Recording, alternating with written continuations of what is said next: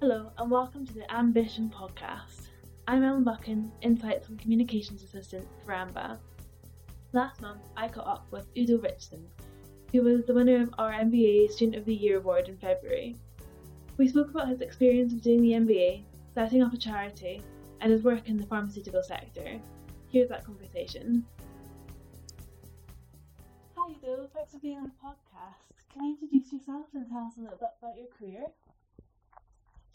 Hi, it's really a pleasure to be here. Thanks for the invitation. Sure, absolutely. So my name is Udo Richson. I'm from Austria, and I have a background in life sciences. So I studied molecular biology and immunology. Then I worked a couple of years in the public sector, basically in research funding. There's this big European funding program called Horizon 2020.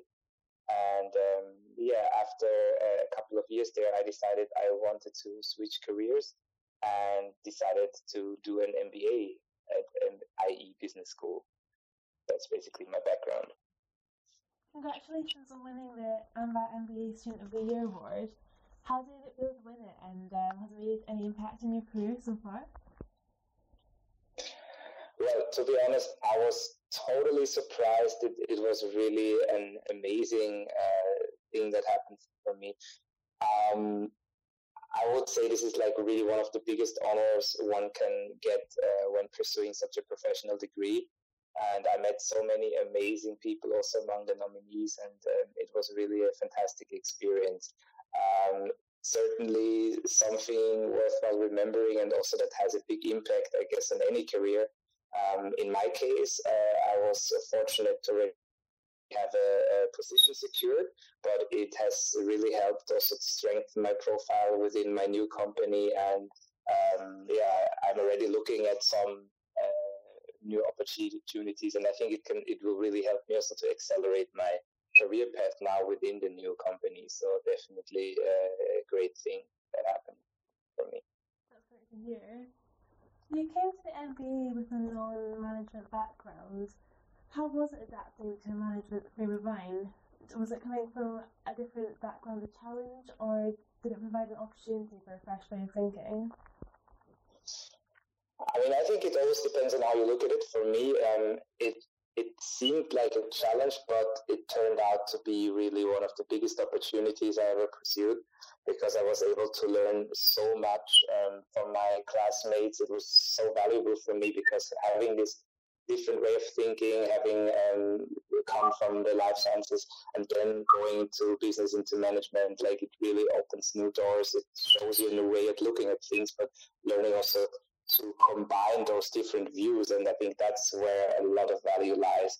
So I would say it's definitely also doable for anyone, no matter what the background is. And at the end of the day, you get so much more value that you can look at. So I think it's also really worth accepting this challenge and pursuing that.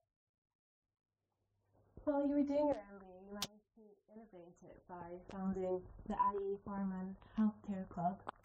How did you identify that this was an opportunity in the business school, and how did you create interest in your fellow students for joining the club?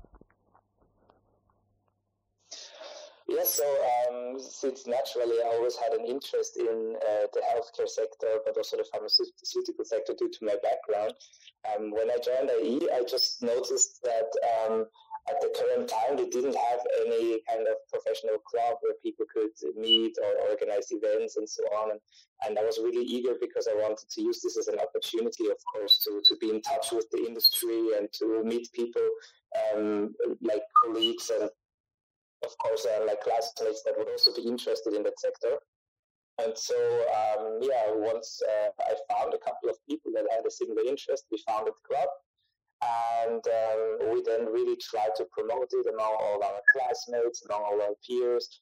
We designed newsletters. We planned a couple of events to bring the community together. And it was really a great experience because in a very short time we were able to put together a number of events with amazing speakers, and we attracted more and more people. And now the club is still standing, although I'm already done with my MBA, so the next generation has taken it over and really doing a great job at running this club. And I'm super happy this worked out.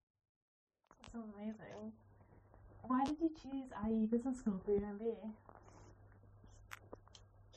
Oh, very important question. So I'm one of those that always meticulously studies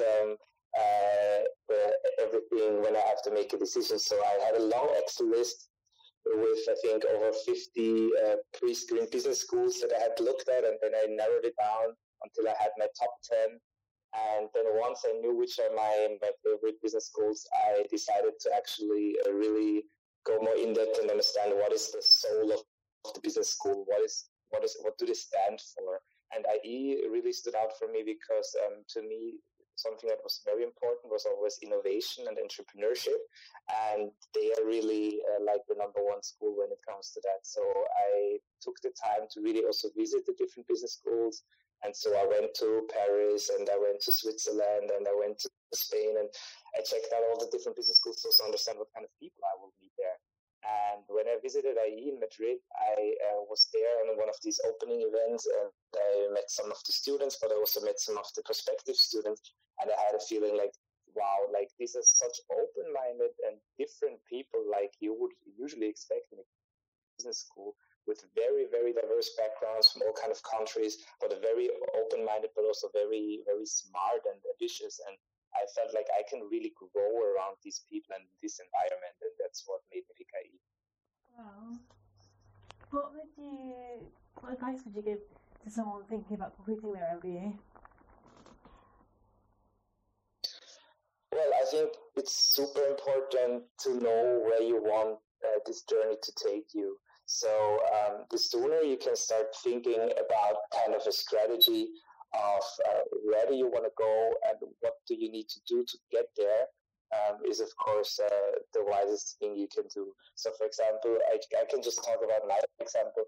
Since I was very interested in the healthcare sector and the pharmaceutical sector, I really tried to have more exposure in these fields. I really tried to attend classes that would go in that direction, to go to extracurricular events, and to really connect with people from the industry and to learn more about the industry itself.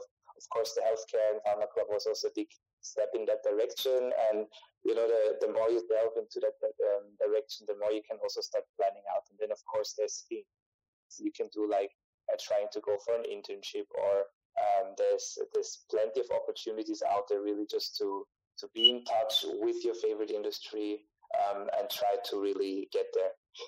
Obviously, also there are people that are more interested in entrepreneurship, but I think overall it's always the same thing, like really try to make use of the opportunities you have outside of the classroom, especially try to really make use of the opportunities that you're surrounded by so many smart people with diverse backgrounds around you, and I think that's probably the wisest thing to do. It sounds like you had such an amazing experience doing your MBA. Is there anything that you would change about it? That's a great question. I think, to be honest, I think it's like everyone would individually probably see some minor things you could tweak. In my opinion, I think what's really challenging is I did a 1-year MBA, and at times pressure is really high, and you barely have time for anything, and you barely sleep, and so on. Sometimes I wish it would have lasted longer, so there would have been more time to really fully enjoy it and really even make more use of all the opportunities out there and spend more time with colleagues, classmates, faculty. I think I wish I would have had more time to work more with the faculty and to really also leverage that a bit more. Also something that's really up to each individual, to how you spend your time. You have to just choose where you want to invest your time into and try to make the most out of it. And at the end of the day, there's only so much you can do. But overall, I was really very, very happy with the experience, I would say. It's interesting that you talk about time, because I was going to ask you seem to do so many extracurricular things. How did you manage to juggle your life and your MBA and all of those extracurricular activities? Well, to be honest, I didn't sleep. No, I'm just kidding. No, it's really not easy. I think you really need to be very well organized, and I think by being thrown into the cold water a little bit as well, you realize how much you can actually make with time. So you really learn how to improve your time management. you have plenty of activities going on back to back. So you really just try to maximize every bit of time in the best way you can. But obviously it requires to try to learn how you can really organize your time very well.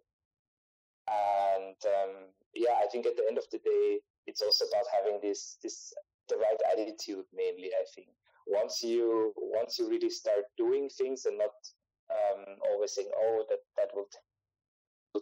Once you just do it, you realize how much you can actually get down if you just have the right mindset and try to organize it well. That's all great advice. You're a man of many talents. You have a background in rugby and a musician. Have those pursuits given you any different perspectives or skills that you've been able to take into business? Very nice question.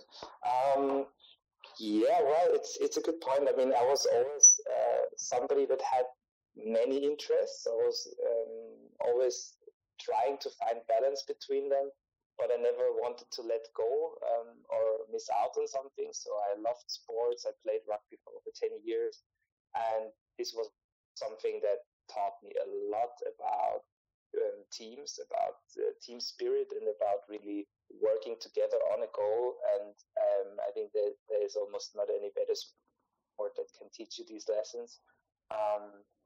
It's really about learning how to lose, but also learning how to win together. And learning from every little setback and coming back stronger. It's about when you get hit and you get tackled and you're lying on the ground and you feel the pain in your body, but you know that the game is still on and that you can still, turn it around. And so you get back up on your feet and you develop this really stale mindset to learn how to, get yourself together, and then you come up with your teammates and you come up with a new plan and you still find that energy and energize each other. Those are things that are super valuable that can also help you, of course, in business and anywhere else. And music was also another big part of my life and still is. And I think that's probably more the creative side of things that also just helps you sometimes to really look at things from a very different angle and to give yourself more space to be creative and to, just also, of course, bring some happiness and joy into your life. I mean, we shouldn't forget about that also. Everyone needs some happiness in their life. So go back to rugby. You created a charity for integrating refugees into society. Rugby Opens Borders. Can you tell us a little bit more about this? This is a super interesting story. It happened actually after I just started my first job, and I remember back at the time I had a little injury, so I had to stop playing for a while. And my rugby club, Rugby Union Donau Wien, they approached me and they said, since we finally had a new pitch with a clubhouse, they would really like to launch a social project, but they weren't sure what could be a good idea and what we could do. And so I gave it a little bit of thought, and I was thinking, since I'm not playing right now, I have a little bit more extra time. And so I talked to a couple of friends, and I had this idea we wanted to do something where we can really add some value. And one need that we identified is that back at the time in Austria, there were a lot of minor unaccompanied refugees, and they would come and then they would have to wait a very long time for the asylum procedure. And in that time, they do not have any activities, they do not meet any Austrians, they don't get the chance to learn the language. And that's really isolating them a lot and doesn't really aid integration. And we thought that's something where we can easily step in. And so the idea was really just leveraging our club, inviting those kids to our trainings, and bringing together the community so they could meet some Austrians and we could meet them and get to know each other.